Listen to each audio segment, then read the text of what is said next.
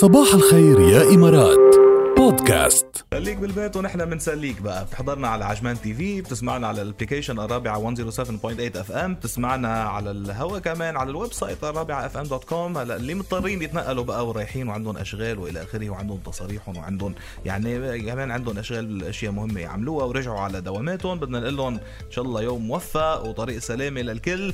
وعم تسمعونا طبعا على 107.8 اف ام. صباح الخير يا إمارات، بس بموعده الرمضاني مش العادي، مش 6 10 8 11 اكيد. يعني بدنا شو بيقولوا بدنا نمشي مع الماشي. يعني هلا بتغير شوي دوامات برمضان طبعا. فمنغير كمان نحن دوام البرنامج كرمال نضلنا اكثر وقت معكم وانتم تضلكم كمان اكثر وقت معنا، نتسلى نغير جو نخبركم كل الاخبار وتكونوا اب تو ديت على كل شيء ونتسلى بنفس الوقت. راكال ازباك على فكره، اللي اذا بعد في حدا يعني باقاصي هذه الارض ما عرف نحن عبالنا نخبره يعني انه راكال ازباك. رجعت راكال يا جماعه، ورجعت هيك الاجواء الحيويه اكثر كمان على صباح الخير يا إمارات. والله شوفي إلك فقدي، إلك وحش كبير أكيد يعني. ليك بس يكون في اثنين في كيمستري بيناتهم وشو بيقولوا بحبوا شغلهم بنفس الطريقة وبنفس هيك عندهم نفس الباشن والشغف بشغلهم.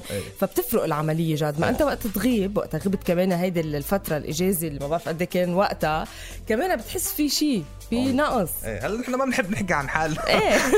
مش عم نحكي عن حالنا، بنحب بس إنه يعني بس إنه بنمرق لكم إياها هيك. الأجواء تغيرت عن جد، الأجواء بتفرق كتير. طيب يلا نطير، شو رأيك نعمل هيك جولة غير شكل طيرك على بريطانيا؟ يلا. العاملين يعني الجهاز الصحي أو العاملين الصحيين بالخطوط الأمامية ببريطانيا رح يكون عندهم إمكانية الوصول المجاني لألعاب الفيديو من قبل يعني بعض أكبر الشركات بصناعة الألعاب، وهذا الشيء يعني مكافأة لهم لمجهوداتهم الكبيرة اللي عملوها بمكافحة فيروس كورونا. شركات ألعاب فيديو عالمية عم تقدم لهم أكسس على عشرات الألعاب بشكل مجاني تماما، وعم بيقولوا يعني أنه هيدي المبادرة عم يعني تساهم أو هدفها أنه تساعد العاملين بالقطاع الصحي على الاستمتاع ببعض الأوقات والتوقف يعني بعض الأوقات اللي بتوقفوا فيها عن الشغل بياخدوا فيها بريك، فلا يستمتعوا بوقتهم قد ما فيهم نعطيهم ألعاب فور فري. وكمان هيك لفتة تقديرية إذا برافو يعني. حلوة الفكرة. طبعا حلوة كتير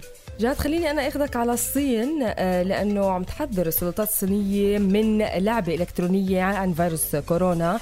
شكلها على طول الأشياء السياسية بتدخل بالألعاب أو بالأشياء الترفيهية بالصين. صحيح. فرفضت هيدي اللعبة اللي هي لعبة كورونا فيروس أتاك، لأنه كانوا المستخدمين يعني بلغوا المستخدمين عن أنه فيها محتوى سياسي، وشكل الحكومة الصينية ما بدها هذا الشيء يصير، وهي تعتبر أنه تعاملت مع الفيروس بشكل كتير حلو.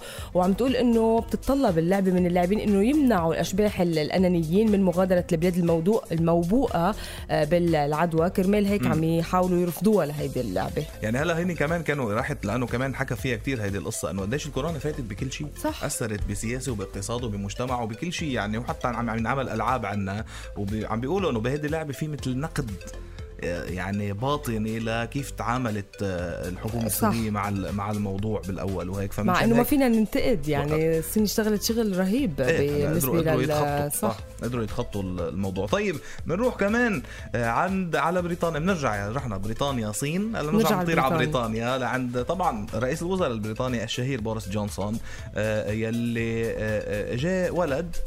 فشو عملوا؟ سموه يعني نسبة لاسم أحد الأطباء يلي كان عم يعتني بجونسون بينما كان عم بيحارب فيروس كورونا. بتعرفي بوريس جونسون صاب بالفيروس ويعني طاب منه.